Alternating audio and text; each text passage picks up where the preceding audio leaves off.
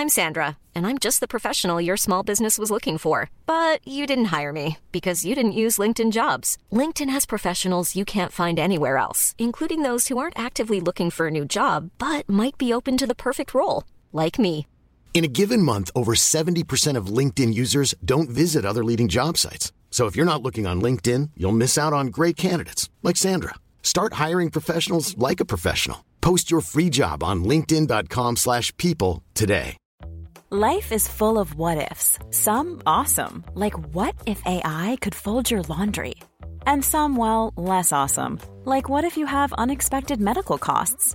United Healthcare can help get you covered with Health Protector Guard fixed indemnity insurance plans. They supplement your primary plan to help you manage out-of-pocket costs. No deductibles, no enrollment periods, and especially no more what-ifs. Visit uh1.com to find the Health Protector Guard plan for you. Ryan Reynolds here from Mint Mobile. With the price of just about everything going up during inflation, we thought we'd bring our prices down. So to help us, we brought in a reverse auctioneer, which is apparently a thing. Mint Mobile Unlimited Premium Wireless. How to get 30, 30, bit to get 30, bit to get 20, 20, 20, bit to get 20, 20, bit to get 15, 15, 15, 15, just $15 a month? Sold! Give it a try at mintmobile.com/switch. $45 up front for 3 months plus taxes and fees. Promo rate for new customers for limited time. Unlimited more than 40 gigabytes per month. Slows full terms at mintmobile.com. Surviving Sister Wives contains adult content that may not be suitable for Latter-day Saints or sinners. Listener discretion is advised. Hello and welcome to Surviving Sister Wives, the podcast where a monogamous couple drink heavily while recapping Sister Wives on TLC. I'm Corey. And I'm Carly, and this is episode 5, A Not So Merry Christmas. And it is a sin. I am ashamed of the producers for missing that opportunity to spell it M-E-R-I. So that's just the first of the many disappointments of this episode. How many disappointments did you have? Many. I'm not trying to keep count. All right, so looking at TLC's episode description. It's Christmas and the family is divided over Cody's pitch to live in one house. A pregnancy is revealed. The family confronts the fact that their houses in Vegas are not selling. Their finances are at a breaking point. What's your episode description, though? Because obviously that one's not so great. All right, buckle up. Here's my description. Mary and Robin show us their best Biggie Housey poker faces. Cody plans to use his Christmas present to direct construction at Coyote Pass. The family attempts to understand microeconomics. Cody reveals Flagstaff was the runner-up heaven on earth. All right, so let's take this episode to the nuts edge and get it going. Overall thoughts about the episode? At least there was new information. At least there was something else to talk about. I personally felt like I was being forced to watch someone else's really boring Christmas home video for at least half the episode. Yeah, that was pretty much what was going on. Which I had absolutely no desire to do. For me, it's all new learning experiences, though, so I got to see a lot and see how the family interacts in these current situations now. So it was educational for me, at the very least. Well, I'm glad one of us got something out of it, and at least it was an educational experience since this is TLC, the Learning Channel. So we kick off the episode, and we are in Mary's mansion for Christmas Eve evening because we spent the morning at Christine's for the presentation, so we've gathered that information, and now the family's over at Mary's to continue on with the Christmas celebration. Right, and we've already established that Robin gets the entire day of Christmas at her rental. Exactly, so we'll save that for the back burner and talk about that here in a minute, but as we take a quick look around Mary's house, it looks like Maddie's kid just got up from a nap. They disturbingly woke him up, and he's alarmed with what's going on and taking place in this house. Okay, my favorite part. Solomon is standing in front of Mary's tree, and they take a nice long shot of it. That tree was so freaking small. They didn't get the abandoned mall size tree. They didn't get the food court tree. Yeah, so it's possible. Either it was really small, or it was actually like a 9-foot tall tree, but Mary's mansion just dwarfed it. Yeah, when the ceilings are that high, it skews your perception. Yeah. It was decorated like she went into Hobby Lobby and was like, I'm just going to take the tree that's on display. Could I just buy that one? That's the one to get. And just walk straight out the door with it and threw it in that corner. It's like buying the outfit right off the mannequin. You know, all the work's done. Just put it in my cart. That's about as much effort as Mary is willing to put into Christmas these days. So Robin is recounting the Cody Biggie Housey presentation that took place at Christine's earlier in the day and is recapping the pictures she saw in the presentation this morning. And she's really upset that Cody kind of threw this on everybody's plate to talk about on Christmas. She's just trying to say that it's not the right time to bring this up and leave the holidays to be the holidays where we can be together as a family and celebrate all together, but not talk about all this crazy shit. All together, but they've already lost 3 kids who didn't bother to come home to Flagstaff for Christmas Eve. All together meaning the people that Robin cares about personally in her life. So Cody starts trying to predict which of their kids will move, quote, back to Flagstaff, which I did not understand, given they never lived here to start with. Cody does not even remember that these kids didn't live there at any point in time, that they left them in Vegas. It's like Cody's always been in Flagstaff his entire life. Home is where the heart is. He has completely erased his memory. Home is where the wives are. At this point, of everywhere else they've lived and where they've left their children. And it's hard to take him seriously, though, because he's wearing a Harambe gorilla sweater for Christmas that with like 2 kittens on it, too. I don't know what was going on with that. It's actually available on Amazon for purchase if you would like one yourself. Oh, no kidding. I went there to see. I wanted to see if it was labeled Harambe. It is not, but it was definitely a Harambe sweater. Well, there you R.I.P. Never forget. Never forget. But yeah, and then they had to recap here of which kids do you think would move to Flagstaff, and who was Cody's first pick? Cody says Caleb, who is not his biological child. Which wife birthed Caleb? I guess when you have 18 kids, you just start to assume that they're all yours. You know, and Caleb has always been Cody's favorite kid. That's what it comes down to. That's his favorite kid. Do you remember ever since they brought him home, that first day from the hospital, swaddled in a Ford pickup truck?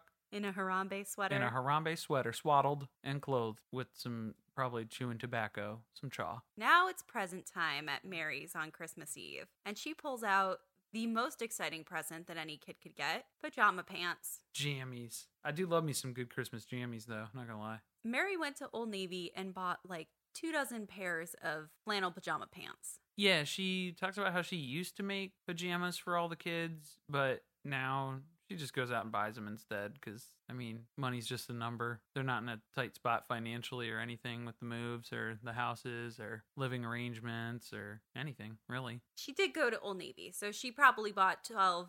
Oh, she cleaned up. Yeah. 12, 13 pairs of pajama pants for what, like $20? I don't know. Easy. Yeah. You can clear. Oh, yeah, you can clean house there. So then Christine's trying to take pictures and she's making these terrible, horrible noises, I guess, to get these adult children and teenage children's attention to direct them towards the camera, but she's making all kinds of like vocalizing, high screeching, disturbing sounds that I'm not used to hearing. Well, they don't work for her because she doesn't get even one good photo out of it.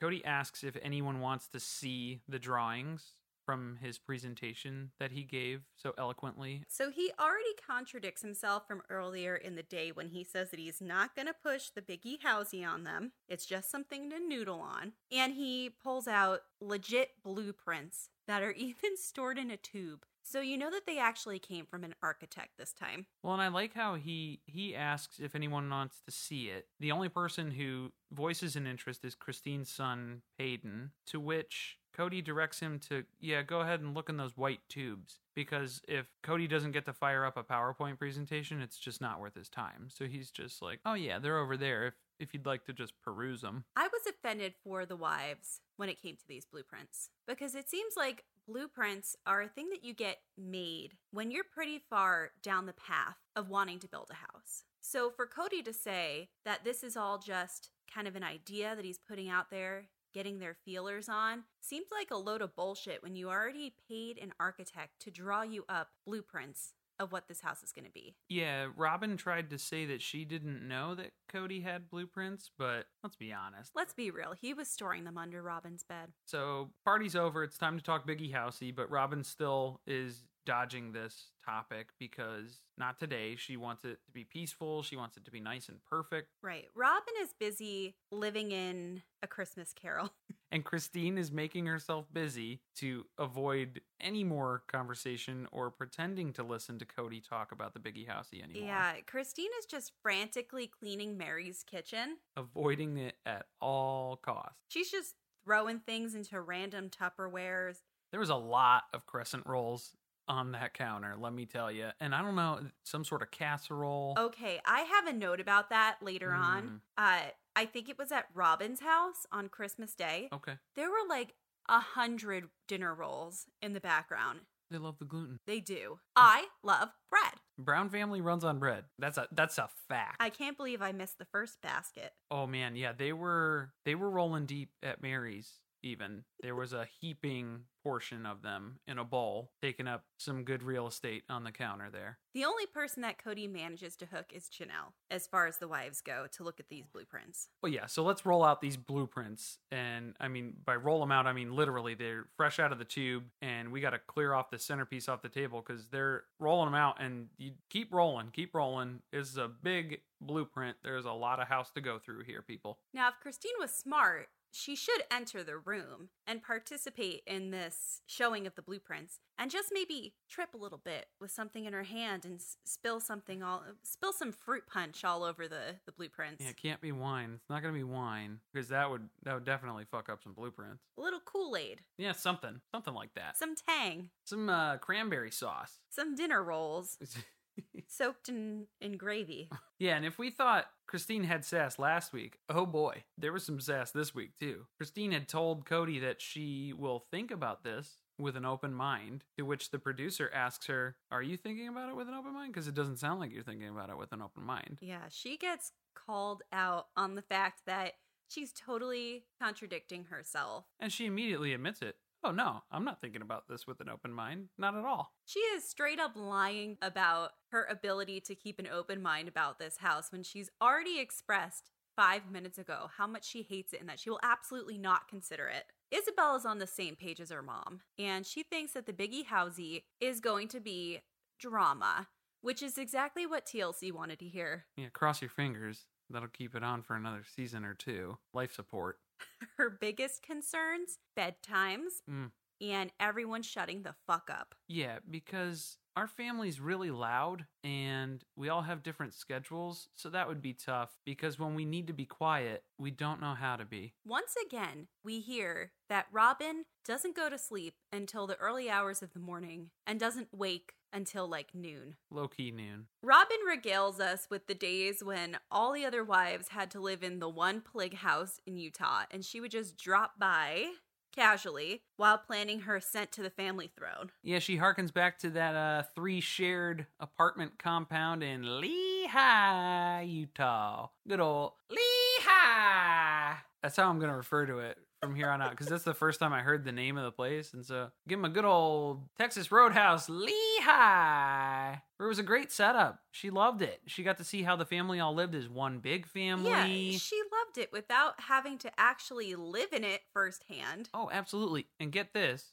She's totally busted here because this is her just outright admitting that she wants what the other wives had, and Cody owes it to her because she didn't get to experience it with her kid. Next, we get a bombshell. Robin tells us that she had options of marrying and being monogamous. Okay, Robin, try to stay humble. She has ideas of what a plural family should be. She wanted plural family operating as one family. That's what she wanted. She wants that, but she didn't actually experience any of the shitty aspects of the one family, one home life. Because the other wives have been telling her, living together ain't all it's cracked up to be, honey. We learned that joining a plural marriage as a new wife is just like getting a new job. When you're interviewing, everyone tells you all this positive stuff about how great it's going to be. And then once you start, you learn the truth, which is that everyone is unhappy and that things actually suck. Look, yeah, they tell you that they're cool with flexible work arrangements and stuff like that. Then the first time you work from home, everyone's asking you where you're at.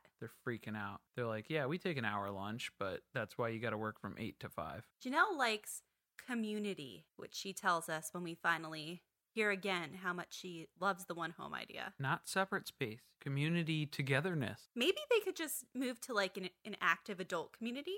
That'd be cool. Instead of building a time bomb. Maybe they could live in a time capsule and bury themselves in the ground. And what, like reemerge in 2030? Yeah, when the housing market picks back up in Vegas. TLC thinks that we have 0 brain cells because This is where they insert a flashback to one episode ago where we just watched Cody give the Biggie Housey presentation on Christmas Eve, which was only hours ago in the actual recording time. Guys, in the Sister Wives universe, in this timeline, the footage that they're showing in grayscale, black and white, to make it look like it happened last century, took place less than 12 hours ago. It's the same day. I teared up when I saw the grayscale. And that's a scene that they used for advertisements for a whole week building up to that episode too. This is not the first time we've seen this. We've seen this at least a dozen times. Ad nauseum. We are very familiar with the footage. Very familiar with Cody's pitch and his PowerPoint skills. Mary gives us zero thoughts on the house. We had her pegged, though. Right. So she finally says what we already thought last week, which is that she's waiting until the others share their opinions because she knows that her opinion really doesn't matter to them anyway. And she tries to clarify that point by saying that even if she does have a strong opinion and the three other wives all feel a different way about it, then majority rules. So she's just going to sit back and let everyone else decide her life's journey for her. Well, that's easier. Let it go. Let them decide. If it works in her favor, that's great, right? If not, she's just going to pack up all her LuLaRoe money and get the fuck out of there. Is that cheating? I don't know, Mary. If anybody knows anything about cheating, it's you, Mary. She's our resident expert on cheating. It's all up to you. Is it cheating? I don't know. Emotionally, maybe. Janelle spills the beans. The others don't want to live together because of past experiences. So then we get to see an example of the time, again, when they lived in that house in Lehigh. And Christine had to live in the basement. Yeah, Christine was bottom bitch. Which is, I mean, where Mary would probably go now. So I think she doesn't need to be concerned about that anymore. Yeah, basement cat, for sure. And she had to hear all the others above her walking, laughing, while she sat in the basement, alone in her lair. Right. Not healthy. There's no privacy. You can hear stuff going on. And Christine makes it very apparent that she's big on privacy, apparently. I did not know this about Christine. Did you know that she's a fucking freak? She's a freaky bitch. Did you know that? What did I miss? Did you miss this? I missed this. No, so we got to see the footage of Cody smacking her ass. You saw that, right? Oh, yeah. Was that as dirty as it got? That was like Mormon dirty. No, she was talking about like being master of her domain. And that's what she enjoys. She loves having her own space because when she got married, she had an idea of what kind of wife she wanted to be, but she couldn't be that kind of wife with the other wives around in the house. She wanted to be able to be loved in the kitchen. Christine feels outside. Christine feels a wife should be loved in their bedroom, kitchen, living room, and wherever. Outside, whatever. No rules. In the laundry room, in the basement, on the roof. She a freaky bitch. In the bathroom, in the living room. And when Christine's hearing all this talk about Biggie Housey, all that means is cock block central, and she don't want it. It would be like an episode of The Bachelor. It would be exactly like The Bachelor. It'd be, can I steal him for a sec? Every 10 seconds. I'm sorry. Can I steal him for a sec? I didn't get to talk to him. I only got 5 minutes. But that was my bottle of champagne from home. Janelle came in, and she stole Cody. Let's be real. If anyone's coming in and stealing anyone's time, it's Robin. So Christine was trying to make the point that you can't be as openly intimate because there was always a chance where a sister wife could, would, and did walk in. So I would love to see those deleted scenes. Yeah, that disturbed me. Does no one know how to knock? You live in a house with 20 people. Nobody's knocking on doors. If I lived in this house, anytime that I approached a door frame, a window, anything, I'd be very hesitant. Audible approach. To look. There has to be an audible approach. You have to make a lot of noise as you approach, knock on doors, avoid making eye contact with anyone on the other side of a window. It's roommate courtesy. It's courtesy. But basically, Christine's had a taste of kitchen sex, and she can't give that up. She's not going back to the Anne Frank whisper banging. Now we know why Christine did not opt for the wet bar. She needed to keep that counter space. You goddamn right. Robin also isn't giving us her opinion. Robin, she is not burdened by thoughts. She just says that she knows there are strong opinions and makes a bunch of awkward faces at the camera. And that's pretty much it. Let's leave it at that. Now, we open coming back from commercial break with the producers trying to get them to do a really stupid group Merry Christmas. Merry Christmas. And Janelle refuses to participate. Janelle didn't say it. No, because let's be real, she won't even say Mary's name at this point. So fuck Merry Christmas. She draws the line. It's happy holidays only around here. So the TLC camera people are hard at work and panning around all the terrifying knickknacks that are occupying Robin's home. There's an albino fairy angel, more angels. But to be fair, we already knew that she had a thing for anything angel because she had a mountain of Victoria's Secret angel card debt. Yeah, and Cody's just taking us around the tour. Angels, Jesus, gingerbread houses, Disney Christmas decorations, nativity scenes. He left off the creepy Santa and Mrs. Claus, though. He didn't point them out, but cameras made sure to get it. There's just lots and lots of stuff. They must have found some of them in that haunted attic at that restaurant that they went to for lunch.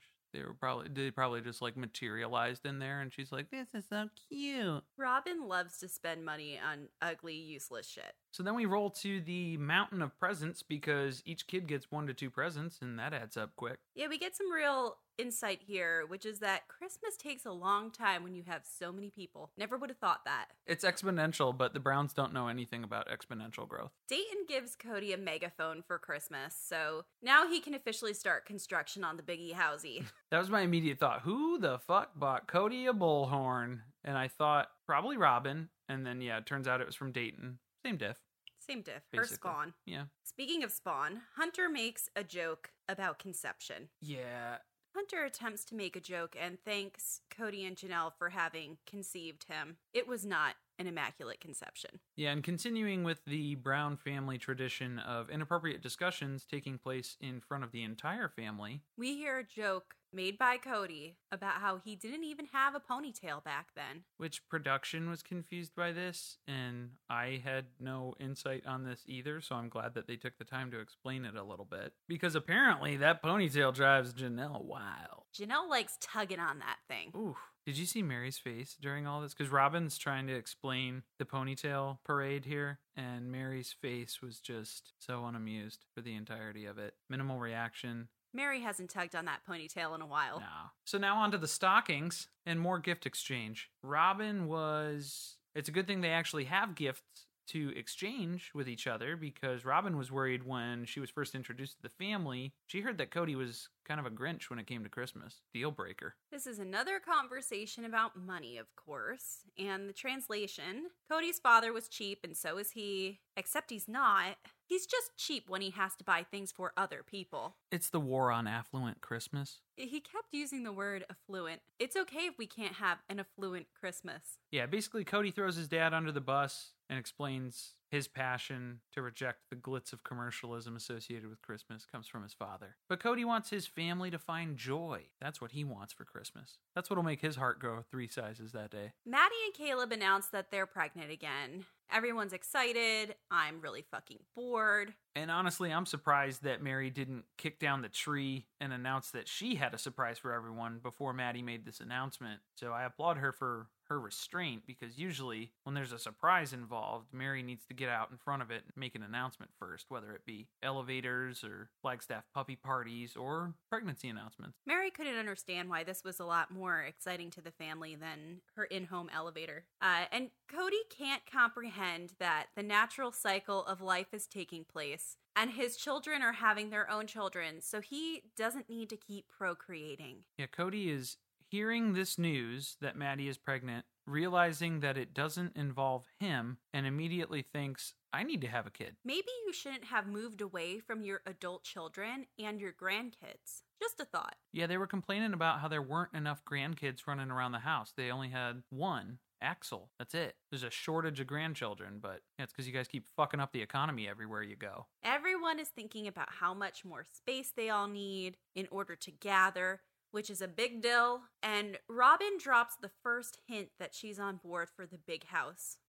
Now time for some real talk. Janelle needs to speak with Cody, Mary, Christine, and Robin about these homes back in Vegas. So everyone's coming over to Mary's ginormous rental to reflect on their poor financial decisions with the ambiance that only a mall water fountain can provide. Yeah, and it's neutral territory, you know? Mary's house, it's not really like any member of the family or anything. It's just neutral ground where you can all come together and come to terms. Everyone checks their feelings at the door before they walk in there. Cody agrees that he will not bring up the Biggie Housey during this discussion. This is just to talk about the houses in Vegas. Cody makes a pinky promise with the producer that he will not bring up the Biggie Housey during this conversation. It is not the appropriate time. They have enough footage of this. It's January. We've talked about it all during Christmas, how we're not going to talk about it. We're still not going to talk about it. Please don't talk about it. What we hear is that people are coming through the houses, but no one's making an offer. And honestly, this has got to be a blessing in disguise, right? Because Mary and Robin's houses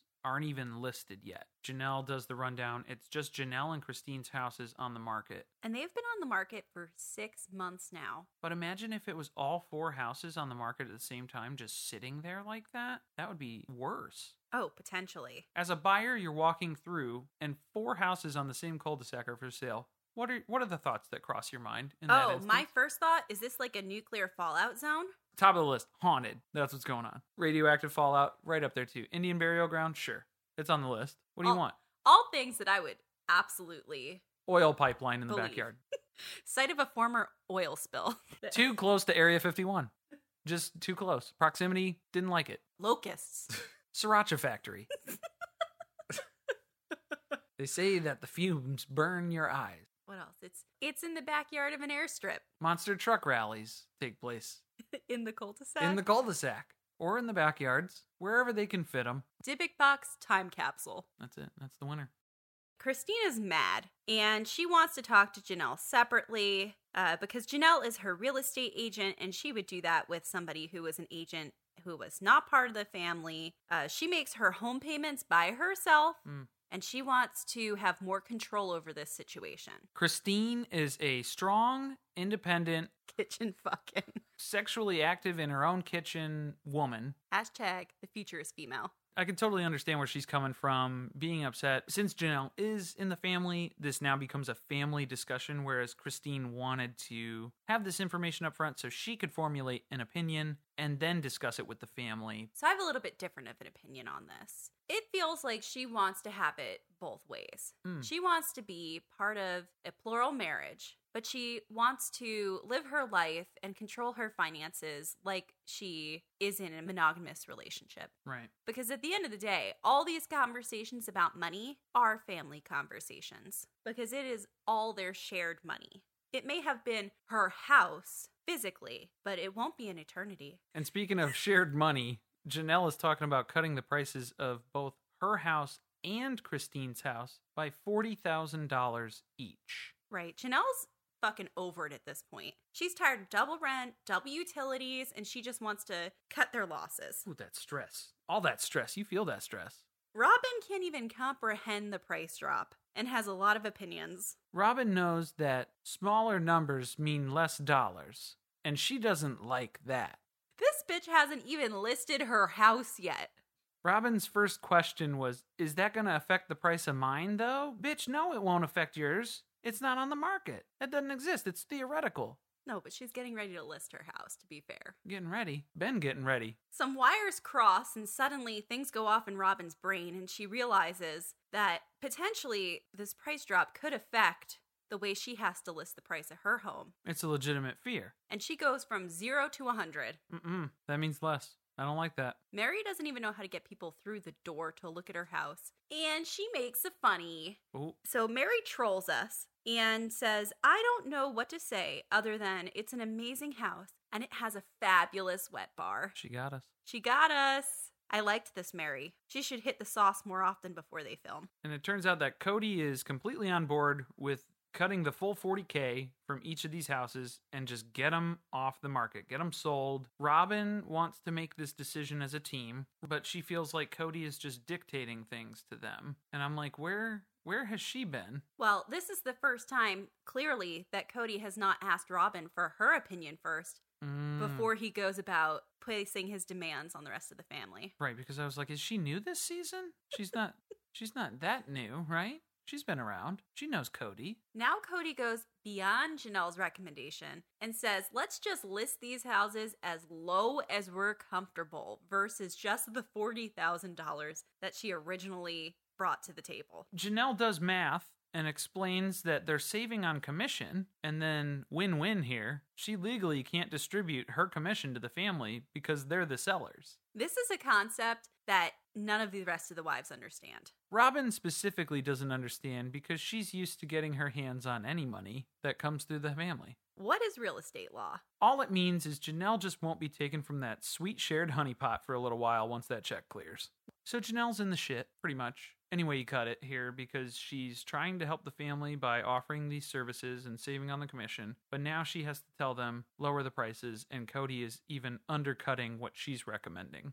Right. Cody is spiraling and just spitting out dumber and dumber ideas. And he says that he's been waiting for Janelle to bring this up for 2 months now when Robin snaps at him about it. Cody says that he's clairvoyant and has wanted to lower this price and has been waiting for Janelle to bring it up. And Janelle says that Cody has been up her ass about the price reductions. Which Robin goes, wait a minute. Cody's been telling her that Janelle's been bugging him about dropping the prices. Ooh. Cody is a teenage girl. Yeah, Janelle survived her first three-way calling attack. And that's not all that Robin's pissed about.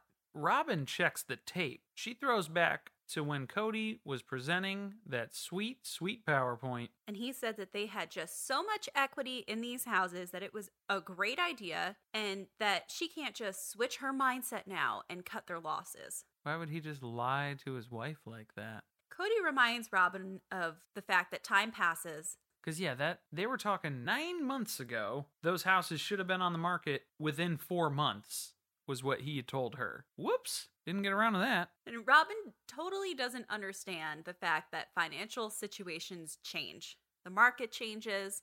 Sometimes you plan a family reunion and then you move and you can't have it anymore. What does that mean? I said yes.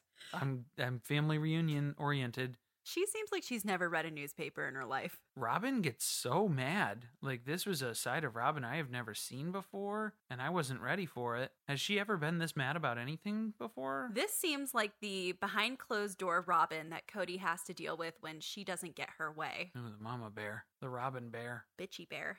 So Cody opens Pandora's box and asks if they're happy where they're living. Right. He's on the defensive, and he's ready to threaten them with moving back to Vegas because of the fact that Robin is blaming him for making this terrible financial decision. Since 2013, Bombas has donated over 100 million socks, underwear, and T-shirts to those facing homelessness. If we counted those on air, this ad would last over 1,157 days. But if we counted the time it takes to make a donation possible, it would take just a few clicks. Because every time you make a purchase, Bombas donates an item to someone who needs it. Go to bombas.com/ACAST and use code ACAST for 20% off your first purchase. That's bombas.com/ACAST, code ACAST. This is Paige, the co-host of Giggly Squad, and I want to tell you about a company that I've been loving, Olive & June. Olive & June gives you everything that you need for a salon-quality manicure in one box. And if you break it down, it really comes out to $2 a manicure, which is absolutely insane. It's also so easy to get salon-worthy nails at home with Olive & June. The difference between how your nails used to look when you did them yourself and now with the Mani system is a complete game changer. The best thing about Olive & June, too, is it's a quick dry. Dries in about 1 minute, lasts for 5 days, and full coverage in up to 1 to 2 coats. Visit oliveandjune.com/perfectmani20 for 20% off your first system. That's oliveandjune.com/perfectmani20 for 20% off your first system. Yeah, but Robin's gonna have to call their insurance adjuster. Someone call an ambulance because Robin has whiplash. I got whiplash! Cody, you're giving me flippin' whiplash! Now Robin claims that she was internally against the move. But making money on the houses is what got her to agree to it. Secretly, Robin would be cool with the move if they got rich, but now they're not, so she's not crazy about it anymore. Right. She doesn't understand basic economics, and she just can't wrap her head around this entire conversation. Now, Janelle asks Cody if he's mad, which he clearly is, and Robin gets her shit and leaves. So they're done with the house selling conversation. It's winding down. Janelle's kind of tying up some loose ends here and there, with the conversation. Robin has already stood up and bolted to the door and is putting her shoes on, ready to vacate the premises. Because nobody can stand to stay in Mary's house a minute longer. I gotta say, this is a huge diss in Midwestern culture. So I'm just saying, this is you don't do that. You gotta have your initial goodbye, your conversational goodbye, your verbal goodbye, your walking over to the door goodbye, your hand on the door goodbye, and then you actually leave if you don't get pulled in for something else in between, because then you have to start the process over. Speaking of leaving, the 3 other wives in the crew are out, and Cody decides to keep Mary after class and Mary doesn't have a pass, so he has to keep her after class. Right, so he's got to stay behind and talk to Mary and her giant toe alone. Yeah, Mary's toe is on full display. I thought I was sick of the My Feet Are Killing Me ads, but now they're just subliminally adding it to shows on TLC so they can keep getting viewership. This is the ugliest couch I've ever seen. Maybe that's why Cody doesn't want to sit next to Mary on it. Yeah, they're sitting as far away as possible from each other. There are 3 empty seats in between where he could be sitting with her. He keeps his original seat on the other side of the room away from her. Yeah, he doesn't want to sit on this couch, which looks like it came from the set of Clue. And it looks like Mary's going to bust out a glass of brandy and a cigar at any moment. So what is so important that Cody wants to talk to Mary about, where he has to make such a big stink about everybody else leaving the room so he can talk to her one-on-one? Now we get to hear the dumbest conversation I've ever heard about economics and home prices. And he asks Mary if she remembers the house in Lehigh and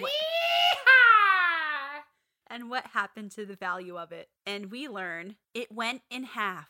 It was a floral family home, and it was hard to sell because it had 3 apartments in it. So, sidebar, great idea. Let's build another floral family home, but this time with 4 apartments in it in Flagstaff. Idiots. In a non-Mormon community, absolutely. Okay, so now I'm going to go on a little rant here. They bought that house in Lehigh in 2006, which was the height of housing prices before the Great Recession. Right. So, of course, you lost money on it. Everybody did. Everyone lost equity in their homes after that. And they did end up selling it, finally, in 2016, but that's not out of the norm. It took years for housing prices to rebound. And he's living like that's the rule, not the exception for what happens with the economy. So Mary is confused why Cody is talking to her about this. At all. First of all, she's confused that he's talking to her at all, but more so confused why he's talking to her about this and why he's talking to her alone. So Mary is also off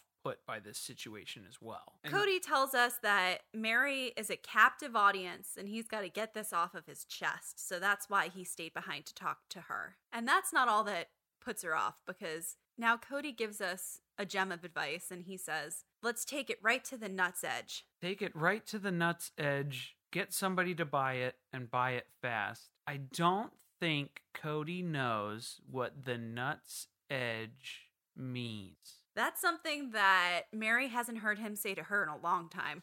Yeah, Mary hasn't had to think about Cody's nuts in a long time. Thank God. Maybe it's something Christine told him about in that kitchen. Yeah, working on that kitchen nut.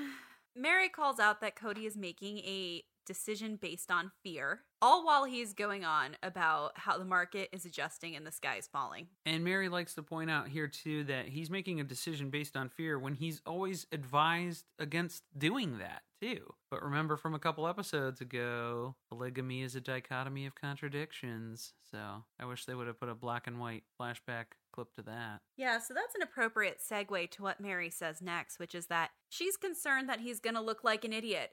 And for just a moment, she has a little bit of regret about saying that out loud. And she says, it's best that I don't say that. And then she has a change of heart and says, no, I'm going to say it. She's worried he's going to look like an idiot. Too late. He always looks like an idiot every episode. Now, Cody tells Mary that he's talking to her because he knows that she won't freak out because she wasn't in love with this place in the first place. And it's a total power move because Mary's made it clear that she wouldn't tell anyone her position on how she feels about the move, but he's trying to tell her, no, I know what you feel about the move, and I know that you're not excited about it. So that's why I can talk to you about it. Well, he's gaslighting her here. Oh yeah. That's what I'm saying. It's a power move from Cody because he's like, "Oh, I know what you feel about this, even though you haven't told anybody at all what you feel about this." He took the opportunity to make her feel bad yet again because he had to beat someone else down in this conversation after feeling like he had been attacked. But Mary admits that she doesn't feel comfortable about this reason because she reveals that she was fine. She's fine moving to Flagstaff. So, and why shouldn't she be? She upgraded. She took that as an opportunity and she capitalized on this move. Right. She was fine with moving to Flagstaff. She even bought the goddamn hoodie Cody. Yeah, so Cody likes to just coat on that final layer of fear by saying that he's worried that they'll have to move back if this doesn't pan out. Which leads to my favorite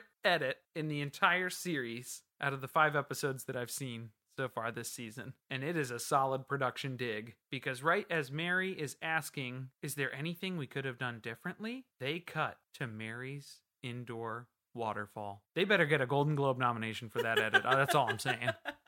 And then Cody drops a bomb and says, we could have moved to St. George. Apparently, he had an alternate presentation where they moved back to Utah instead. Yeah, he missed that presentation deadline, though. No wonder no one can find this man during the day. He is busy making multiple presentations of places all around the country that they could move. It's always good to have an escape plan. But Robin had to remind him that, hey, your favorite wife is going to be spending a lot of time in Flagstaff with or without you. So he just scribbled out Utah and changed it to Arizona. Mary doesn't care where they would have ended up moving. A move is a move, and Mary was completely transparent about the fact that no matter where they were moving, they would have been moving there slow. That's all that matters. Mary tells Cody that she's going to talk to Janelle, and Cody is getting super pissy about joining them for that conversation. Yeah, he's trying to duck this. Yeah, now all of a sudden, he's bitching about how Janelle is going to tell him that they should be cautious. So I didn't really understand this because I thought, wait, so now he's saying Janelle won't reduce the houses enough when apparently he was telling Robin that she was pushing him to lower the prices? My takeaway from it too, or my prediction that I was basing off of this too, kind of plays in with why he was talking to Mary one-on-one for this as well. And I think he set it up this way so that he could blame some of these decisions on Mary, and then that way Robin could continue to worship him. Ooh, that's a good conspiracy. As soon as I saw it happening, and as soon as he was trying to avoid that conversation with Janelle, I thought he didn't want to be the bad guy. Right. He has had his hand in all of these decisions up to this point, and they've all turned out very poorly. Right. He wants to share some of the blame. He needs a scapegoat. When are these women going to realize that they just need to overrule him? Put your 4 brains together and figure it out, because this man does not have all... 3.5. Put your 3 brains together. 3 and a... Put your 3 brains together and figure it out, because he does not have all of the answers. Right. Faith in God. We've gambled big with hope, and I'm struggling to hold on to my faith on it. I feel like I'm handling this immaturely. Ding, ding, ding. Those are the nuggets of inspiration that we were left with at the end of this episode. All right, so in 2 weeks, Valentine's Day is awkward. We're back to the Biggie Housey. Cody is being monitored at all times. And Robin knows bad marriages because she's had 2. Takes one to know one. There is a gap week. Yep, so next week is a gap week because of Super Bowl Sunday. Ever heard of it? Mm-hmm. We'll still be releasing an episode regardless of the break. We're tossing around some ideas. We're thinking about maybe covering the catfish scandal in more depth. A deep dive on the financial situation of the houses based on public records that we can find. Looking back at some of the old throwback episodes of the show. Yeah, the honeymoon. Robin's honeymoon special. Mary and Cody's anniversary special. Pre-catfish. Yeah, still up in the air. It's going to be something, so stay tuned. We'll be sure to upload that as our regularly scheduled programming for the podcast. Thank you for listening. If you enjoyed the show, be sure to share with a friend. Grab a mini bullhorn and shout it from the rooftops, or sew our URL into some homemade pajama pants, or just awkwardly ask someone without notice to stay after a group presentation and tell them about us. If you want to support us, the best way to do that is by leaving us a review on iTunes. Thank you everybody who's gone out of their way to do that so far. We really appreciate it. And remember, you can listen to us on Apple Podcasts, Google Play Music, Spotify, Stitcher, and Podbean. Goodbye, SoundCloud. Turns out you shouldn't host a podcast on SoundCloud. Lessons learned in the first few episodes. We are not professionals, nor do we pretend to be. But hey, follow us on Twitter at surviving_pod. Thank you, and see you next week.